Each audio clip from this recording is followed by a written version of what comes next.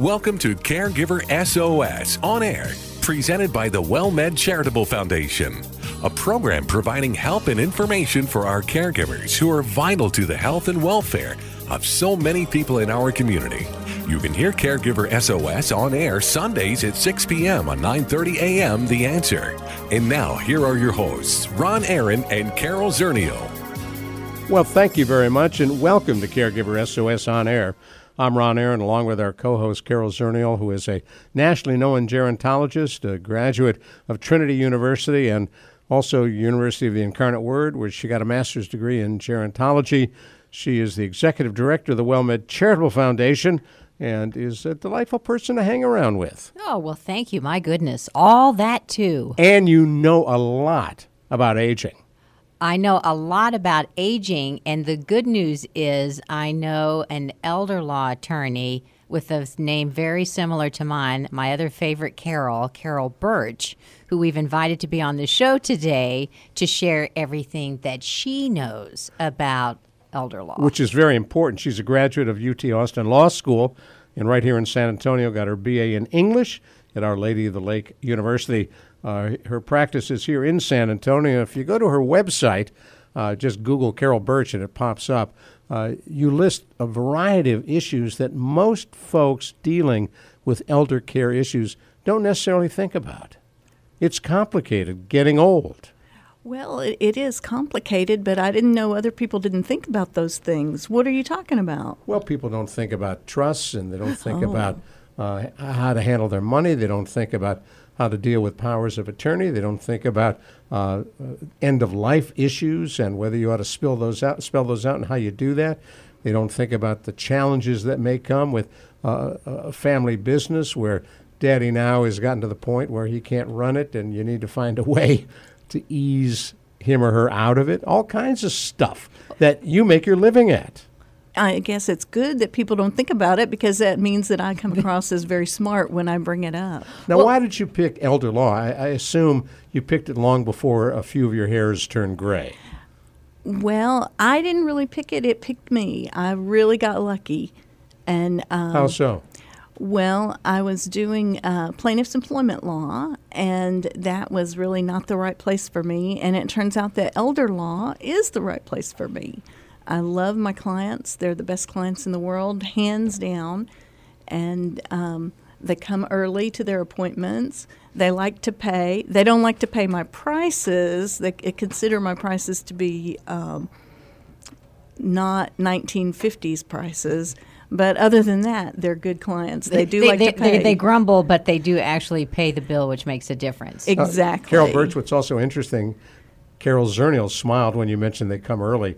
When WellMed Charitable Foundation first opened its senior centers here in San Antonio, nobody realized that seniors would line up at 6 a.m. Oh, no, it was actually 5:30 a.m. to use the treadmills. We used to open at 5:30 in the morning. We don't anymore because we were exhausted from getting up so early. So 7 a.m., they're still lined up. But I'm curious. Ron had a whole list of things that maybe people don't think about, and I am curious if the one thing that people are thinking about is how do I protect everything?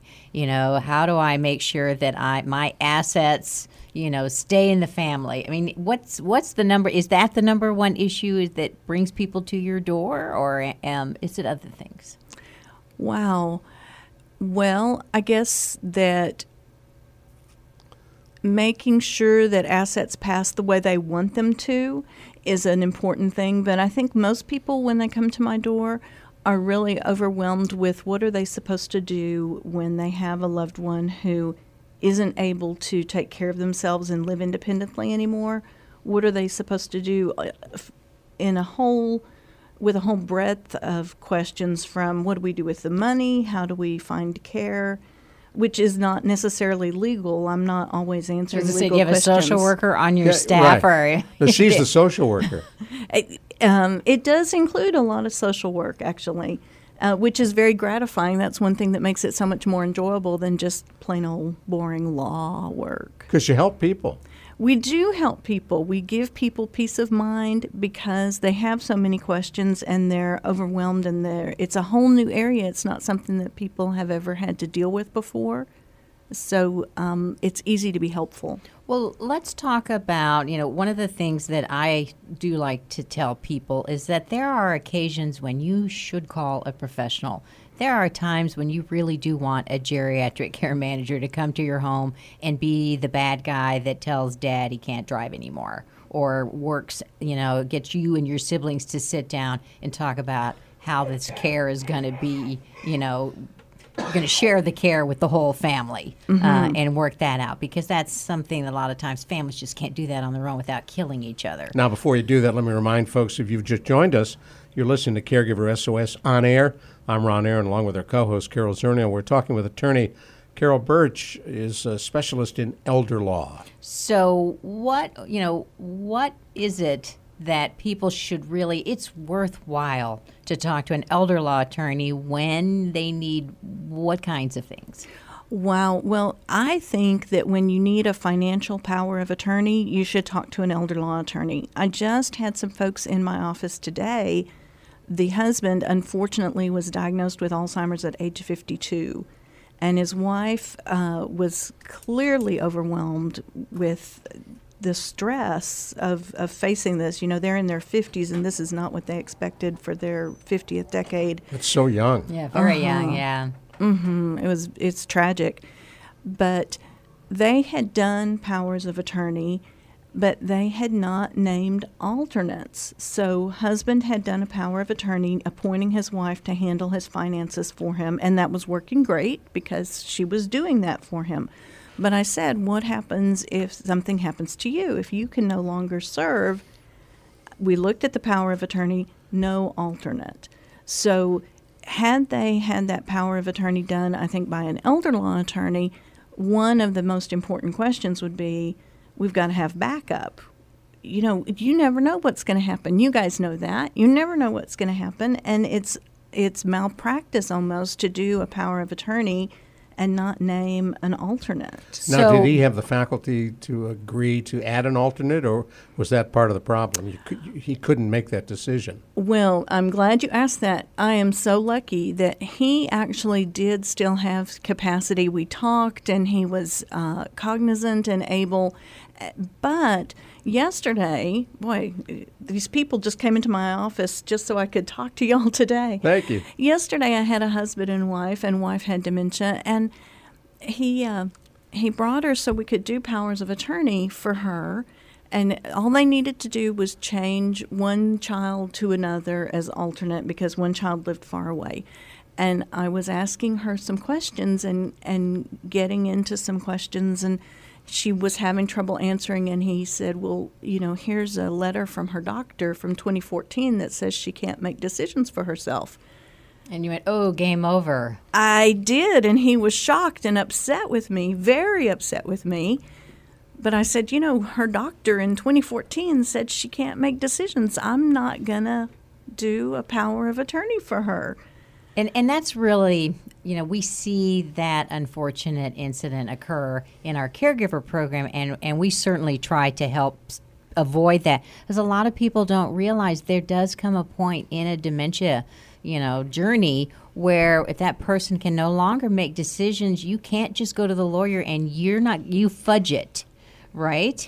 Now, there are some people that are on a borderline where on Monday they can't sign the document, can't articulate anything. On Tuesday, they come in, they can name every child, they can tell you what their child, does for a living, and they can sign the document.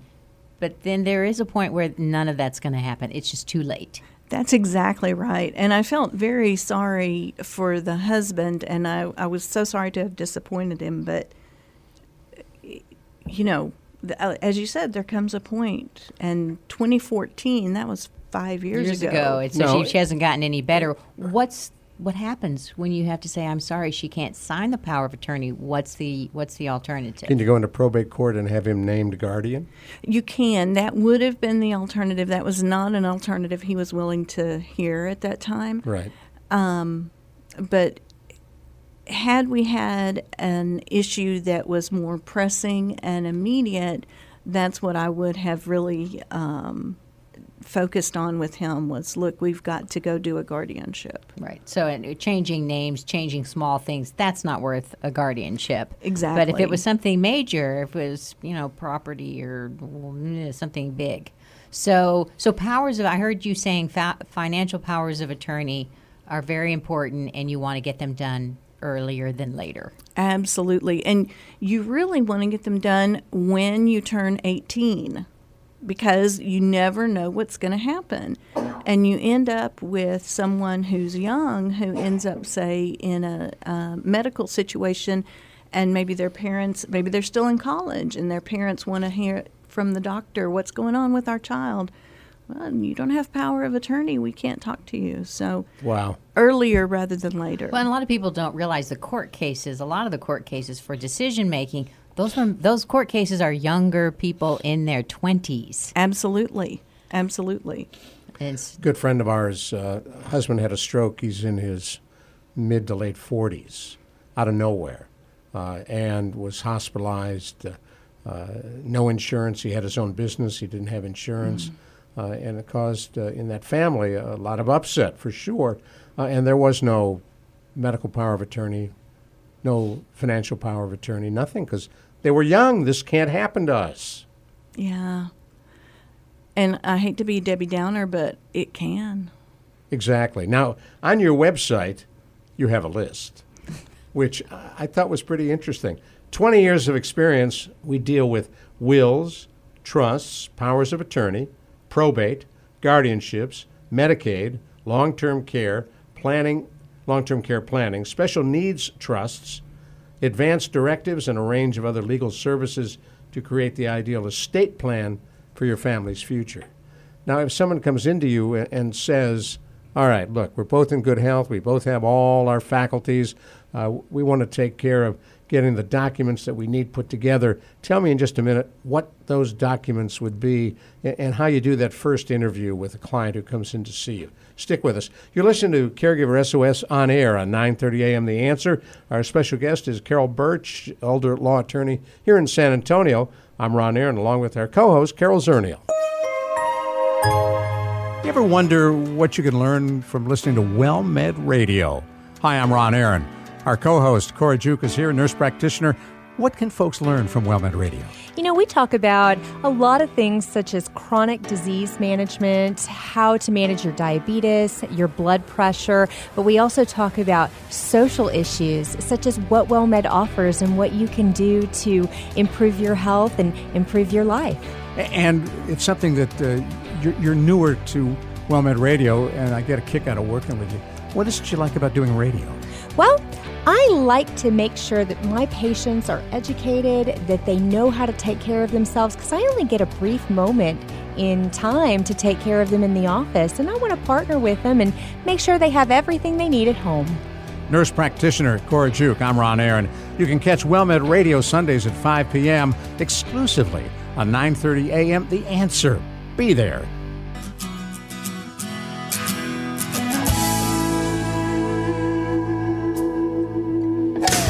Well, we are so pleased you are joining us here on Caregiver SOS On Air. I'm Ron Aaron, along with our co-host, Carol Zernial.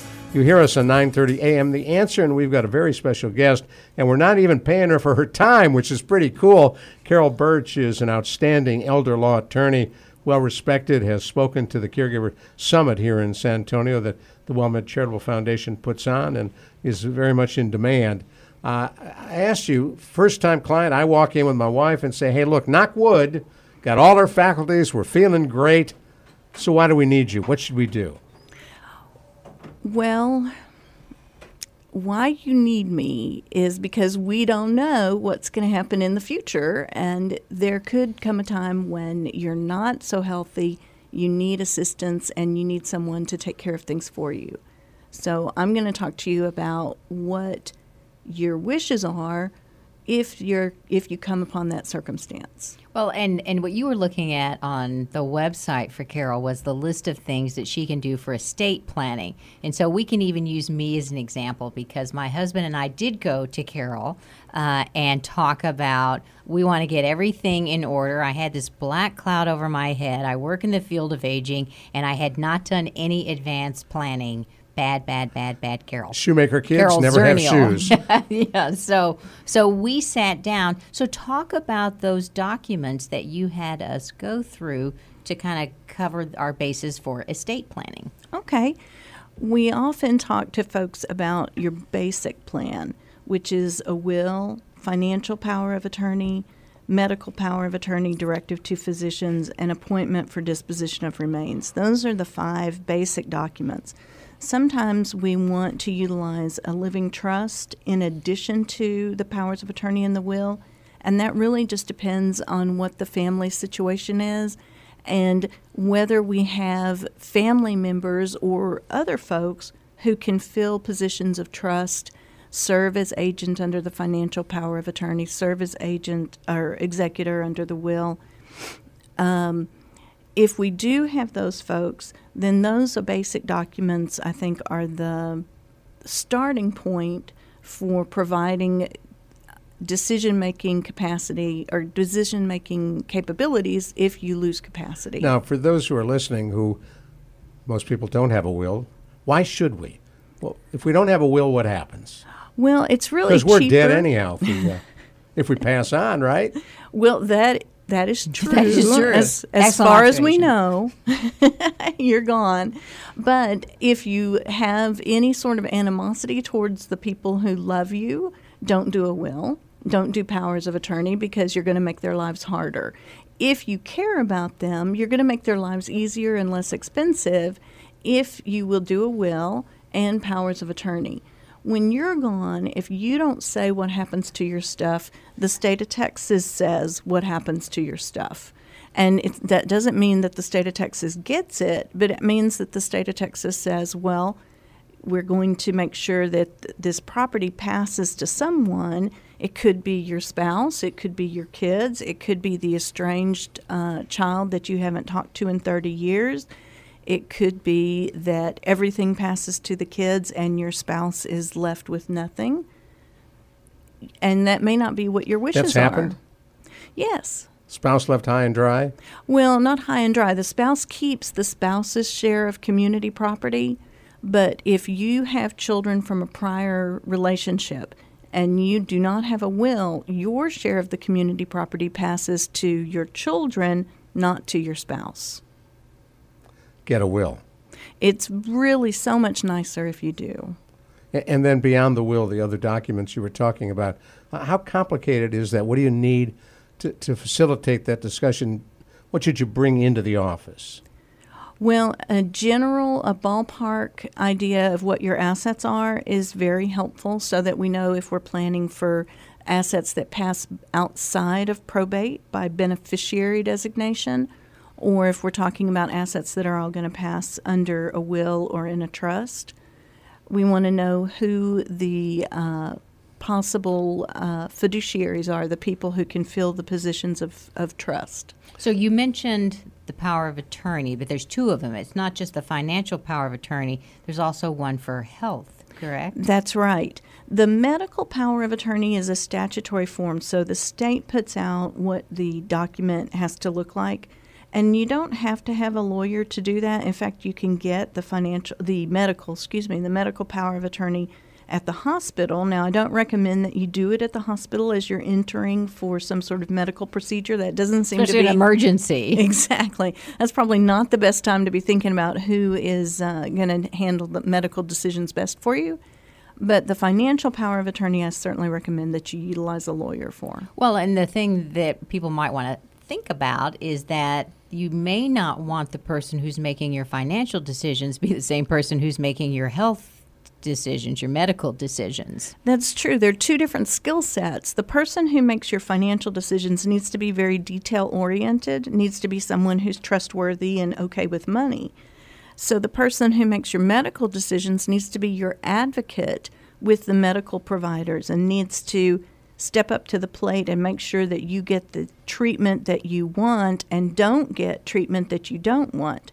Those are two different kinds of skills. Sometimes the same person can do that, and sometimes they can't. Right. I like the idea of skill sets of, thinking about what is it these people can do that's so important, as opposed to who do I love? Who's my favorite son? Who do I get along with? Who do I play gin rummy with? Yeah. I have an example of how this can work in the wrong way without having designated powers of attorney. A good friend of mine's father, his first wife died, he remarried, and he had to go into the hospital. He broke his leg. The doctor calls my friend and says, we've got a little problem here that you need to be aware of. Your dad's new wife is asking me to unplug him. He had a broken leg. He wasn't plugged into anything. She's ready to pull the plug on him. Pull the plug, right. She had some good life insurance on it. Yeah, I guess. So, the end of the story is my friend went and talked to his dad, who wouldn't believe it. Oh, no. That didn't happen. It wouldn't happen. Did he ever believe it, or did they live happily ever after? Well, I don't know about how happily, but I don't think he ever believed it. Wow. Yeah, it's amazing. So when I went to the hospital for knee replacement surgery, my wife Gina, who has a great sense of humor, said to the doctor, I want you to unplug him, because she knew the story. But that is an issue when you designate that power over medical decisions. Some people say, don't choose someone who's close to you. Choose someone who's knowledgeable but would be impartial, looking out for your best interests. That's true. And family members are often it's the other way. They don't want to unplug family members. That's exactly right, because it's too emotional, it's too personal, and that's not a decision that is easy for them to make. So sometimes clients say, I don't want to name this child. This child wouldn't be able to let go. Right. I want to name someone outside of the family or a different member of the family. All right, so we've talked about financial and medical powers of attorney and will. What was the next document you said? Another document that's increasingly important is the appointment for disposition of remains. That, and I know it has a great title, it does. Disposition of Remains, but that is a document that authorizes someone to authorize cremation. So it appoints someone to authorize cremation, I should say. And as more and more folks want to be cremated, you want to have that. If you don't have that and you haven't made previous arrangements with a funeral home, then the law says that all of the family members, all of the next of kin of the same class have to sign off. So, for example, if you're married, your spouse has to sign off, and that's it. If you've got children and you don't have a spouse, then all of the children have to sign off. So you can't cremate someone unless everybody agrees that's the way they want it handled. Otherwise, it's got to be a burial. That's exactly right. Sounds like a law pushed by funeral directors. I have no comment. Just an observation, because the cost differential between burial and cremation is huge. That is true. So when you think about all these questions, all these issues, and as we take a look at folks who, in most cases, don't have these papers prepared, at what time in the medical process, if someone's in the hospital, could you still have an opportunity to sign these papers, to write these papers, if they're mentally competent? You really can do it up till the end, as long as you have capacity. I can't remember the latest I've had a will signed, probably within a couple of days of death. Really? Yeah. Now, if you end up in a court case, because I'm thinking of, some of the high-profile cases involving wills and documents like this, the question of capacity comes up 2 days before death. If they challenge it, how do you prove capacity and protect yourself as an attorney? You put them on videotape? I don't videotape, and partly because if you videotape one when you think it's going to be troublesome, you really need to videotape all of them so that the opposing counsel can't say, "Oh, so you knew that this one wasn't going to fly." Right. I'm grateful to say that the one that was just 2 days before didn't have anything really, so there was no. That's too bad, but it worked out. That's too bad. Thank you. But you have been challenged in the past, right? Somebody has said, "Ooh, they did these documents and they didn't have capacity." What do you do? We'll hear about that in just a moment. Stick with us. You're listening to Caregiver SOS on air on 9:30 a.m. The Answer. I'm Ron Aaron, along with Carol Zernial. We got a little time to squeeze it in. I didn't want to make it too short. Okay. Tell the story. Okay. Well, it might be a long story. That's okay.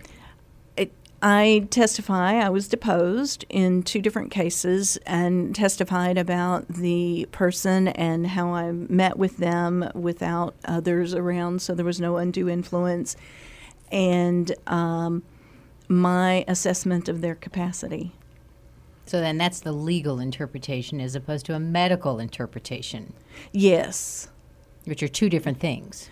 Yes, and in both of those cases, there was no medical determination of incapacity. There was maybe some impaired capacity, but sufficient. All right. For a will. How's the legal interpretation of capacity? What are you looking for? Well, the basics of a will is, do you know what you have? Do you know who you want to have it? And do you have the intention of saying, this is my will and this is how I want to divide my stuff? And can you hold all those things in your mind at the same time? And then call you the next day and change it all. Stay with me just a minute. Carol Birch is our special guest and elder law attorney. I'm Ron Aaron, along with Carol Zernial, our co-host on Caregiver SOS on Air, right here on 9:30 a.m. The Answer.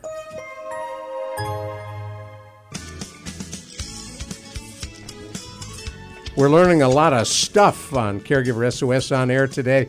Carol Birch, an elder law attorney, is with us. I'm Ron Aaron. Carol Zernial, our co-host, is here as well. And Carol, Carol Birch, we haven't talked about, we had a Carol as a guest a couple of weeks ago, Carol White We're from multiplying. UT Health. We're yes, everywhere. You're everywhere. So I need to specify Carol Birch. Yes, please. For family living out of town who want to be part of this process or may not even know the decision-making is going on about wills and trusts and powers of attorney and end-of-life documents, how do you involve them? Well, that's really up to the client. The client may not want family members either out of town or in town to know. Some clients don't want anyone to know what they've done and want to keep it very private. Others want me to email drafts to the family members out of town and get everybody's input. It really depends. So in a case like that, an attorney had said to me a while ago, my wife and I were doing a will. He said that if you have a son or a daughter, not that we do, but a son or a daughter that you really don't want in the will, you're much better off giving them a few bucks than leaving them out. That was the advice that attorney gave me. Really? Yeah. The idea was it makes it harder for them to challenge if they've gotten something. I guess it depends on what you mean by a few bucks. You probably, by a few bucks, Ron, being the now, I worked in radio. Multi-millionaire radio personality. Yeah, I worked so in rare. radio all my life. I have nothing. So let's assume a few $100,000. Well, let's assume I'm our technical director, Roland Ruiz, who in his other life is a very high-profile musician and the announcer for Spurs games at the AT&T Center. Right. He's rolling in dough. Yeah. He licks it. So how much should you leave that kid you don't want to give anything to in a case like that? Well, in Roland's case, seeing as how his estate is probably several $1 million, I'm going to say probably $50,000. Everybody that's listening to this show right now that knows me is having a big laugh at that. Just wanted you to know. Just right, we finally got Roland to say something. There's a whole world out there that doesn't even believe you exist, Roland. No, usually all he says is Spurs ball. Spurs ball. So that to me, that sounds like a lot of money. But if you've got a lot of money, it's not. Well, you've got to make it worth that child's while to not contest the will. So it's got to be something where they say, well, $50,000 or zero, $50,000 or zero. Okay, I'll take the $50,000. Well, now, I had a relative that had in her will that if anybody sued or contested the will, they inherited nothing. They waived their right. That's a no contest clause or an inter rorum clause, to use the Latin. I like that. I like the way you said that. That sounded good. Unfortunately, Texas currently is treating no contest clauses as pretty toothless.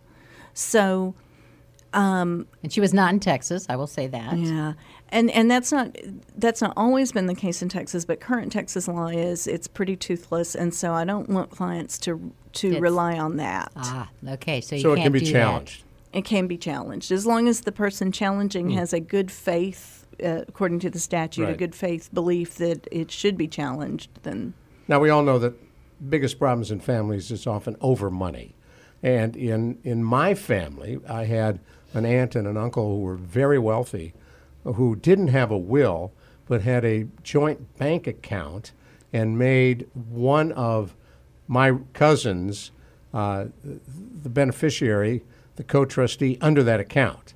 So when they died, all the money went to him, which was a sizable amount of money. And so some of the family, not me, I figured, hey, it was their choice. Some of the family went after him to get some of that money with no success. that's correct. When you have a joint bank account, joint with right of survivorship, or you have a beneficiary designated on that, that supersedes the will, that supersedes whatever you may have said verbally. Oh, I'm going to share with you and you. So Wait, even now, though what do you mean by supersedes? That means that instead of the will controlling who gets what, the designation on the bank account controls. So it's a separate entity. It lives on its own. Yes. even though my other cousins, asking for a friend now, even though my other cousins maintain that the aunt and the uncle all said it's going to be shared equally with all of you. Well, that may have been the aunt and uncle's intention. Maybe they didn't understand what an account like that is. They might not have. In fact, here in Texas, oftentimes tellers use. I'm just going to cough. Go ahead. Oftentimes, when you go in to pay, I want to put my son's name on this account, the teller's going to say something like, oh, well, you probably want to sign right here, and they're going to note the joint with right of survivorship box, even though your lawyer may have told you don't do joint with right of survivorship because it's going to mess up your estate plan. And so people end up having their estate plan done by bank personnel. And they didn't really realize what they signed. They didn't realize it, and they didn't intend for that outcome. So this does happen more than just in my family. Oh, yeah, all the time. Right. And they may have thought he's going to share it with all of them, and he decided not Right. to. And he can do that. He can decide not to. He can decide not to. He has no legal obligation whatsoever to share that money. Even though he was the true story, wealthiest of all the cousins. And that's how he got wealthy. Yeah. So well, there's a message here. There's a message. Okay. And the lesson is, be careful what you sign and know what the impact is. That is true. That Which is true. why you need a lawyer. For everything. C square one. Well, you mentioned, I think we covered the basic documents, but you mentioned something about a living trust. Yes. So in Texas, the probate process, and I know that your listeners are not going to believe me, but because they've been conditioned to believe that probate is some terrible, awful thing. Texas has a relatively smooth and simple probate process, so we don't always use trusts the way they do in other states. For example, in California, almost everybody uses a living trust. In Texas, we use a living trust not to avoid probate, but if other issues are present. For example, as I mentioned before, we don't have a family member who can serve in a position of trust, like a agent under a power of attorney or an executor, or we have a particularly complicated estate, and it would be easier if we had to manage things if we had it all in a trust rather than using a power of attorney. So there are times that you want to have something external to the family. It's another mechanism.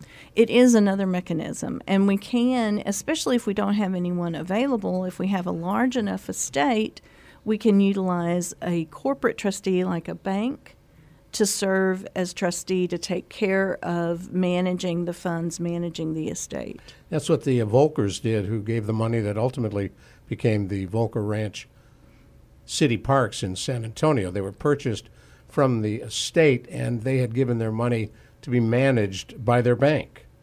Yeah, it can often be a relief to the family members that there's no fighting because there's this neutral third party over there who controls everything. It's interesting. Now, that's an example. They were a couple they had a dairy farm, and he was a letter carrier, and they happened to accumulate millions of dollars. It's amazing when you think about how that happened.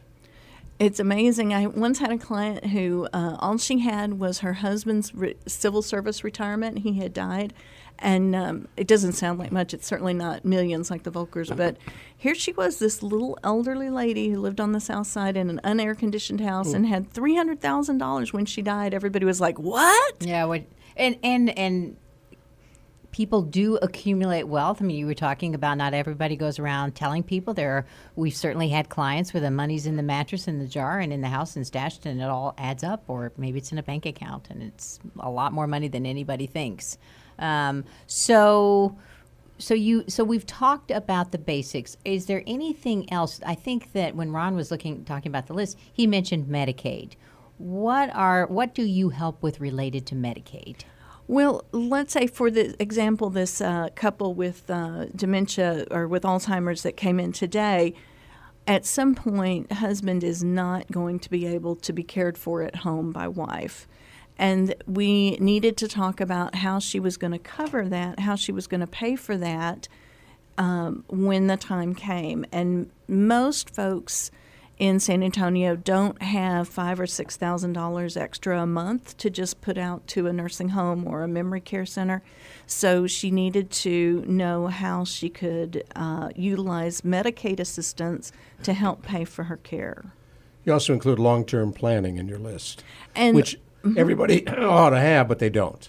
And so long-term care planning is like Medicaid planning, but I don't want to tell people automatically we need to look at Medicaid, because Medicaid is not always the most important goal. Well, and they may never be eligible for it. There are some people who are never going to qualify for Medicaid. That's true. So we need to think about how are we going to pay for care in the best way possible, preserving assets for the spouse at home, and yet also making sure that the spouse who needs care is getting the care that is appropriate. And the other one you list is special needs trust.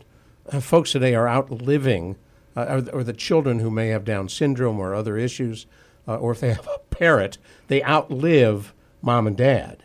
Yes. And so is that what a special needs trust will do? That's one use of a special needs trust. So parents want to make sure that their child with a disability maintains their benefits.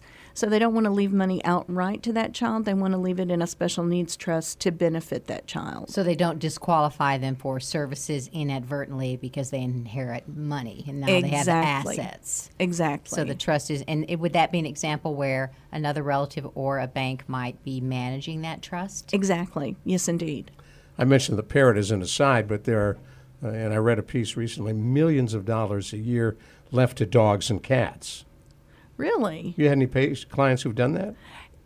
Yes, we've done some critter trusts, as we call them. Critter trusts. But that's to pay for the care of the animal, the loved one animal. Yes. When somebody passes away. But is that, I remember Leona Helmsley. Right, that's what I was thinking Yeah, of. we were all thinking about Leona Helmsley, who, for those who are too young to remember, that she was owned all of these hotels in New York City. Manhattan. Yeah, she was way more famous in real estate than the current president at one point. Yeah. And she left all the money to her dog. Her dog. One dog. Yeah, A poodle, I think. Single dog.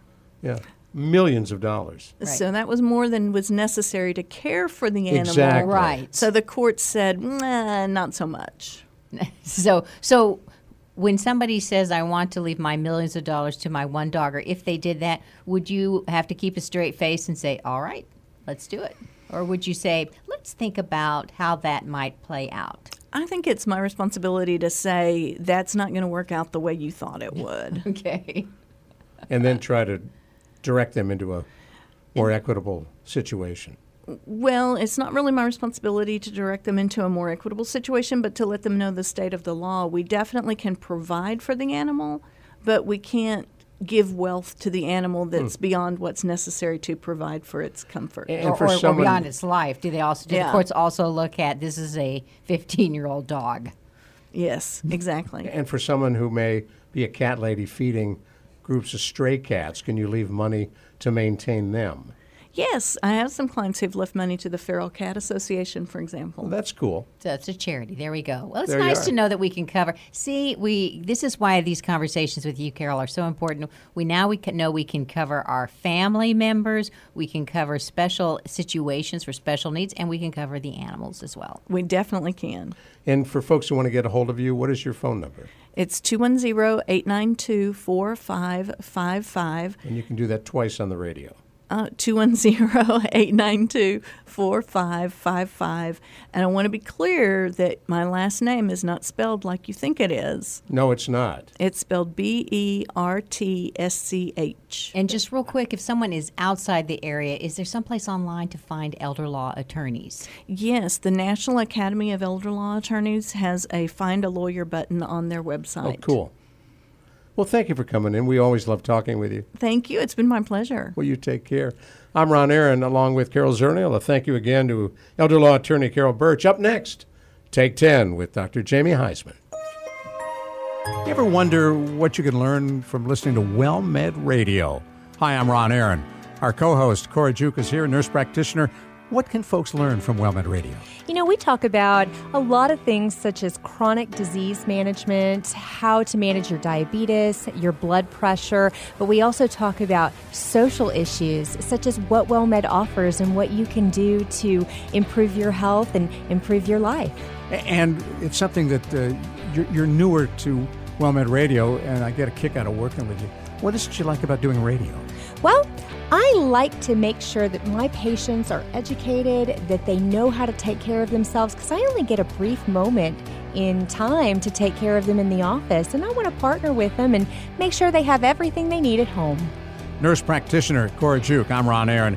You can catch WellMed Radio Sundays at 5 p.m. exclusively on 9:30 a.m. The Answer. Be there.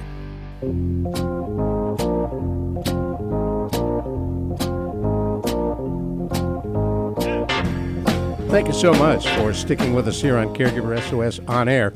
We bring you Take 10 at the end of each and every one of these programs.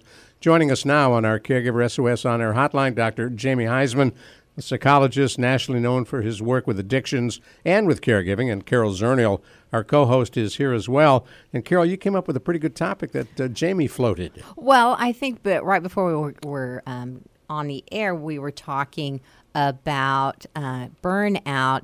And Jamie, you mentioned a phrase to me, psychological safety, which sounds intriguing. Can you tell me what you meant by that?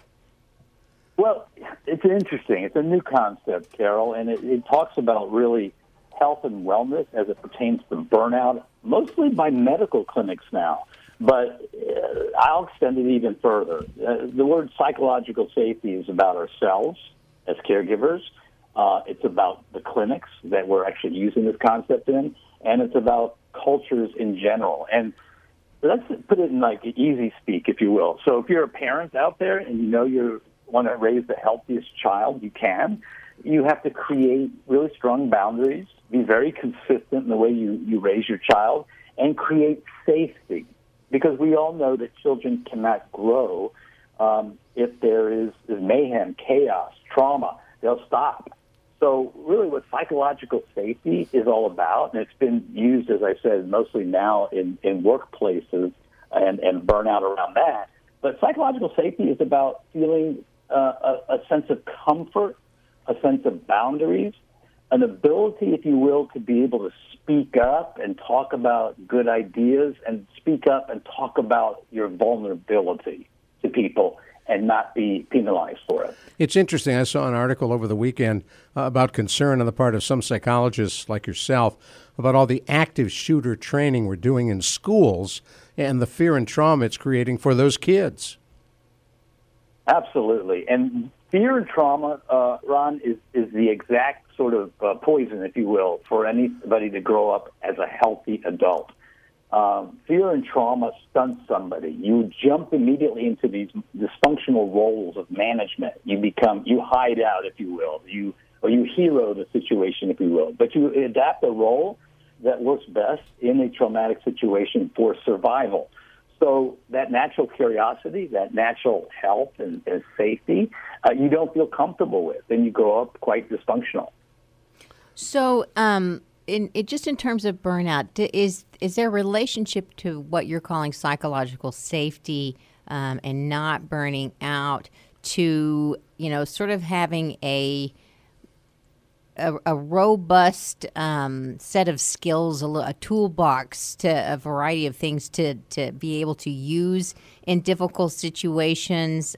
Is it work-life balance? I mean, how would you best describe that?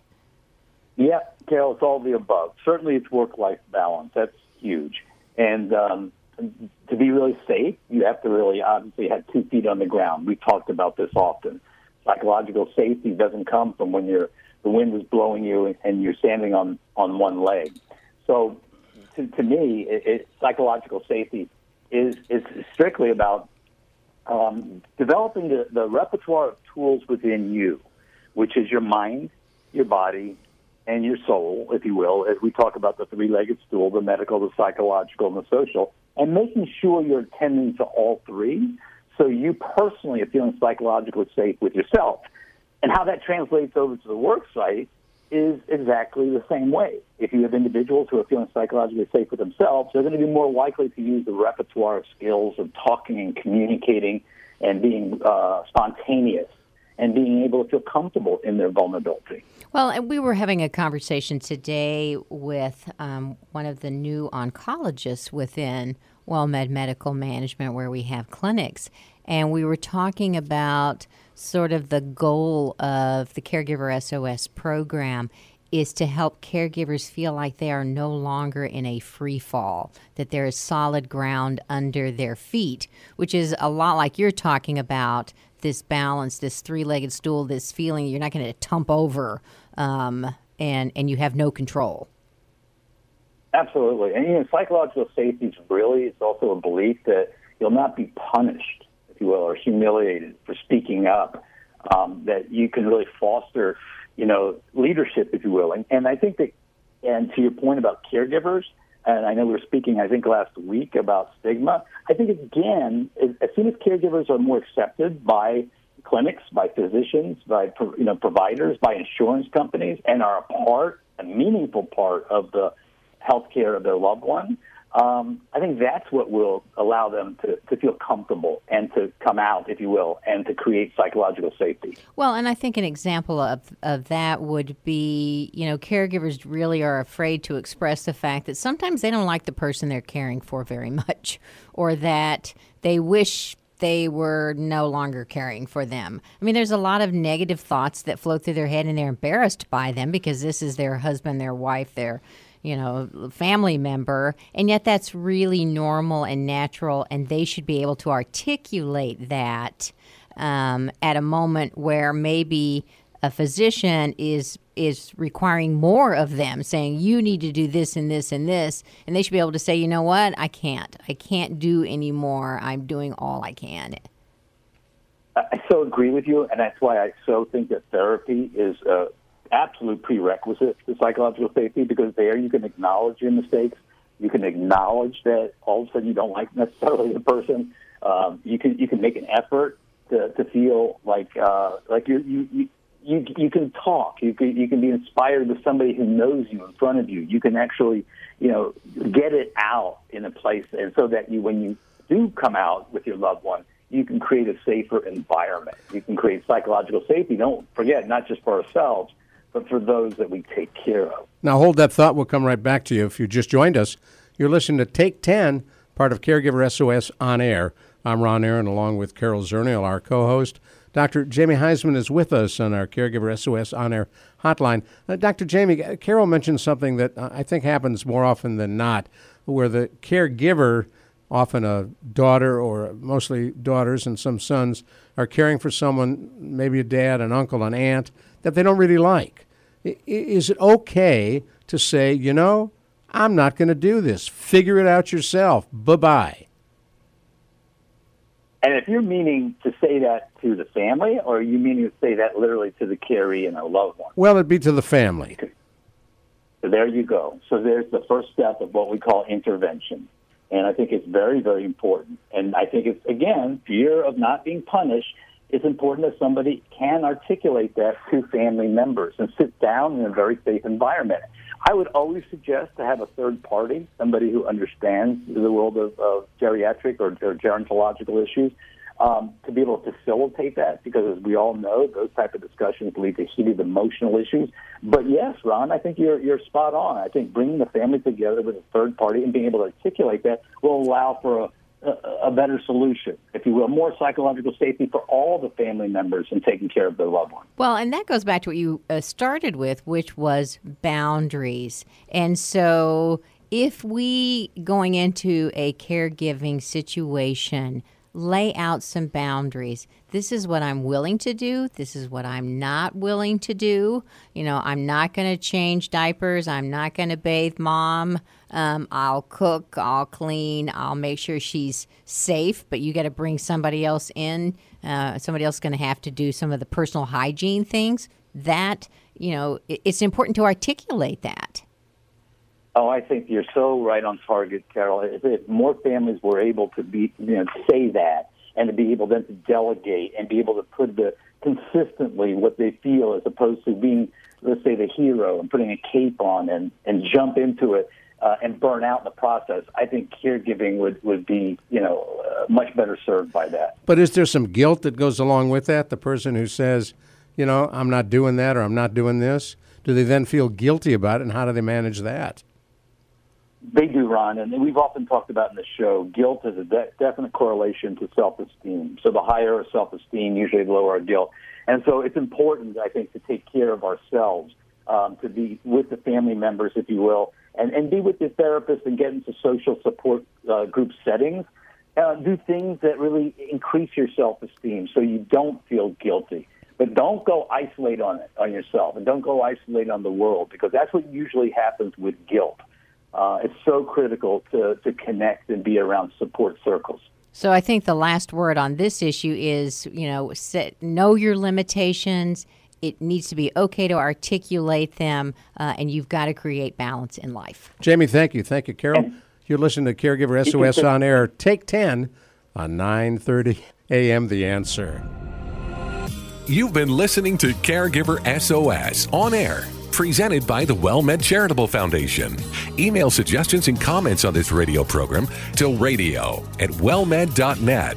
And join your hosts Ron Aaron and Carol Zernial for another edition of Caregiver SOS on air on 9:30 a.m. The Answer.